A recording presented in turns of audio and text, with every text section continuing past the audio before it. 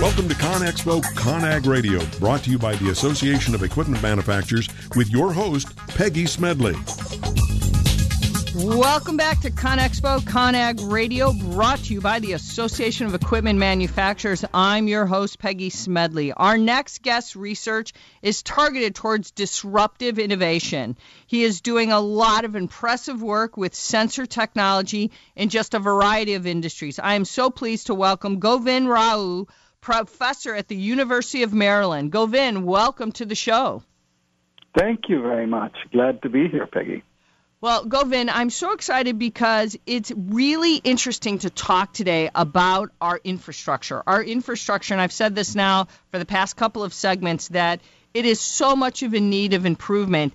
And you are doing a lot of work in driving the need to embed sensors in our roads today and really looking at what we can do. Let's talk about that and what your thoughts are on sensor technology in our infrastructure, in our roads specifically. What do you think we need to do there? Well, I think there's tremendous publicity on this issue with all the recent bridge collapses and our crumbling infrastructure. And clearly there's a need for understanding the scope of the problem. In many cases, the time we understand the problem is when something collapses. Not a good thing. And so having a smart system that's capable of self-monitoring, I think, would be something that would be a long-term investment because you're able to literally keep your finger on the pulse, so to speak.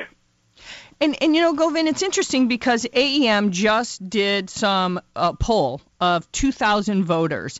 And, you know, we're in this election year, and it's really a divisive election year. And when we think about that, you know, clearly our own citizens see the need that we need to do something. When you talk about that, what are really the benefits of embedding sensors in our roads, in our bridges? I mean, the idea, you and I get it. We're involved in technology every day. We write about it. We research it. We study it. But to tell our listeners who are in the construction industry or trying to do it, what do we need to do? What are sensors going to tell us that are predictive about this right now, that are so very important that we've known about this, but we're not doing it, and yet we have these disastrous effects because we're not doing it, and we can do things, and we seem like we're waiting, and we know we need to do something. Why aren't we doing it faster, sooner? And we know sensors are going to tell us a lot. You know, tell me more about that. Well, I think a lot of it has to do with also just the way we do things. I think being technology archaic fans, yeah, well, archaic, and the whole bid process that's run by a state or a county to fix a bridge or a road. You know, we're all very comfortable with going and upgrading to the next iPhone or Android phone and just making that a part of our lives without a second thought. However, if you try and do it as a state institution, that's a lot harder. I think technology can help this process. So just by way of example, it would be fantastic to have systems that literally monitor the health of a roadway or surface because, you know, we know why roadway surfaces degrade. It's due to vehicle use or weathering. Now, if you had a way of real-time monitoring, say, the porosity of the surface or of monitoring some sort of acoustic signature that you get from a passing car. You know your road noise that comes into your car depending on the changing road surface. These are all carriers of information on the road condition. Much like a doctor listens to your heartbeat through a stethoscope and diagnoses what the condition might be, there's simple technologies that are widely available that could be brought to bear. And I think this could go a long way in providing an early warning that something needs to be done and making the maintenance and upgrade of all our infrastructure much more scientifically driven than necessarily politically driven or based on a state procurement contract. Govind, you make a really good point because here's what we have. If we had this acoustic signature, as you just mentioned, would we be at that point where, and I know we've been doing some research on this self-healing concept, and I know we're not there yet.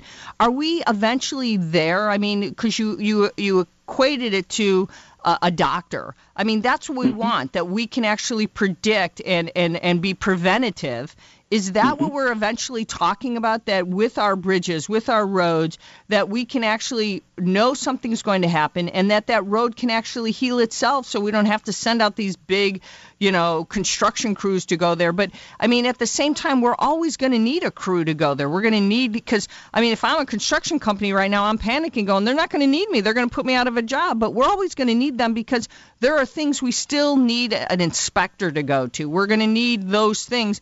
That it's not going to need technology that we're going to put construction crews out of a job, but it's the idea that there's going to be technology that's going to be able to do things, but we're still going to need those construction companies to do important things that technology is not going to be able to do.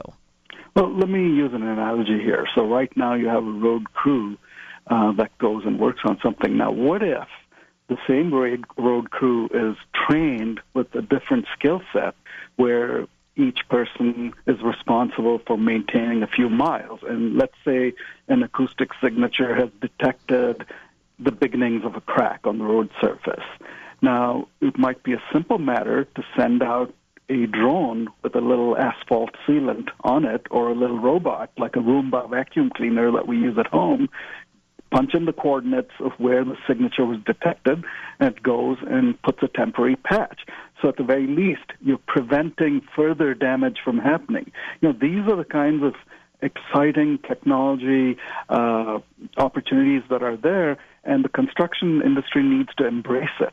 One thing that I see is a disconnect where each industry sort of works in isolation from the other. Now, if you're a construction company and you kind of think, oh, my God, I got to go put in a sensor every mile of the road, it's going to cost me a fortune, I think there's a different way to look at it, and that is make the infrastructure in telematics your friend, and use the fact that somebody or the other is driving in a vehicle on that road that you need to monitor. How about doing it that way? How about making alliances with the auto industry, making alliances with the telecommunication industry? Verizon has a huge telematics effort that they're getting into. How about building those kinds of bridges and using these smart technologies, the driverless cars that are coming? What if each car has a simple acoustic sensor that measures the noise from the road that's tied to a signature of the road condition, and that is fed back. So, I don't think the construction industry is looking at these big data opportunities that are there.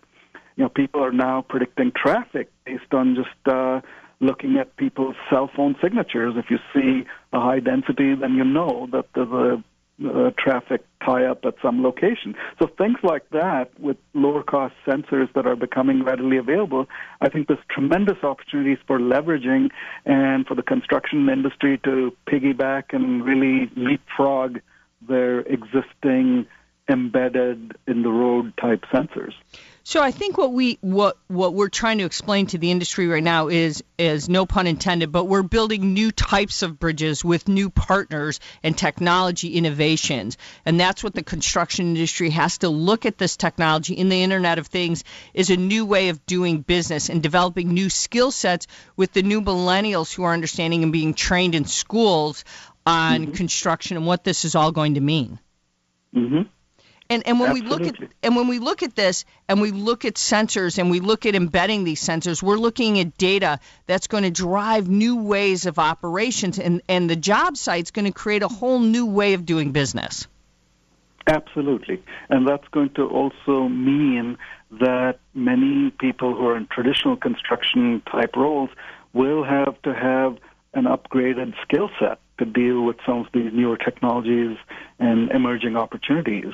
And I think it could be a real win-win for everyone. And when we talk about the infrastructure right now, we have so much infrastructure that has to be improved. We're talking years of work that has to be done. So, I mean, we're talking about this is now a lot of infrastructure that has to be repaired and changed. And we're talking about connecting cars to the infrastructure. We're talking many years of work that's going to need to be groundwork that needs to be laid to make this all happen. Absolutely. I think this could be the beginnings of another New Deal, like the FDR program that put America to work and got us out of the Depression, that's the scale that's going to be needed. And I think that's going to be a real boom time. And here's one more interesting twist. These are not jobs that can be outsourced. These are going to be jobs that require people right here to work on what we have as part of our infrastructure upgrading program. And that's what we need to be talking about. I mean, everyone that's listening needs to understand this is that new change that we're talking about. And this new change is going to be led by the construction industry. And it's going to be building things again here in the United States. And that I think this is a really exciting time for us. And I think that's what everyone needs to see. The Internet of Things that we're talking about in construction and technology is coming together in a whole new way when we embed this technology in ways that we never thought possible. And that's the question I had, Peggy. So, yes, you and I see it, but are the construction companies, the big giants, are they talking to the Googles? Are they talking to the Verizons? Is that sort of interface being set up where they see the synergy that each one brings to the table? And it's going to require some new partnerships, new alliances to make it happen. So we're talking about public and private partnerships in some ways here, where cities and government have to come together. We're running out of time, but that's what we're talking about, right? Absolutely. It's going to be a whole new interdisciplinary range of skills that's got to be brought to bear. Govind, I love talking to you. I hope you'll come back and talk to us again, okay? Thank you so much. I look forward to it. Bye-bye. All right, listeners, we're out of time. Stick around. We're going to continue to talk right here on ConExpo, ConAg Radio, where everything is brought to you by AEM. So stick around. We'll be right back right after this commercial break.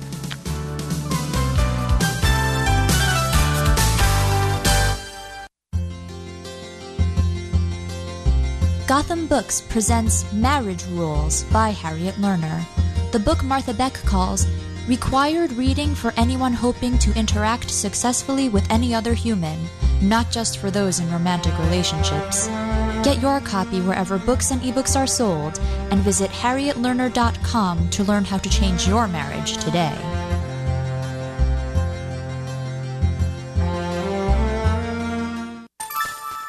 Thank you for listening to WS Radio. Improve your business and your life with useful information from experts and thought leaders. WS Radio is radio with ROI. You take your smartphone almost everywhere you go. Now WSRadio.com can be there too. Search WS Radio in the Play Store for your Android devices or iTunes for Apple and download the WS Radio application. WSRadio.com, on your phone and in your ear everywhere you go. Download the WS Radio application. Do it now. It's very easy. WSRadio.com. Come join over 130,000 construction industry professionals in March 2017. ConExpo ConAg 2017 is North America's largest construction show. Explore over 2.5 million square feet and imagine what's next with over 2,500 exhibitors. Get the details at conexpoconag.com/future and join us as we take this to the next level. Small businesses are the lifeblood of America's economy. Every Thursday, SBA Radio interviews industry professionals and is dedicated to provide small businesses with timely insights and innovations. Visit www.sbaradio.us for details. Hi, Scale listener. This is David Finkel, co-host with Jeff Hoffman of Scale Your Business. I wanted to let you know that our newest book, Scale, was just released and to encourage you to get your copy. The book will give you 7 proven principles to grow your business and get your life back. If you've ever wanted to grow your business, but held yourself back from fear that it would take over your life, then we urge you to get your copy of Scale today. It'll give you a proven roadmap for rapidly growing your business while also gaining more personal freedom. Scale will help you work less by getting your business to produce more. Scale is for every entrepreneur who ever wondered if they really own their business or if their business owns them. Get your copy online or at your local bookseller. For more information, visit us online at scaleyourbusinesstoolkit.com. That's scaleyourbusinesstoolkit.com.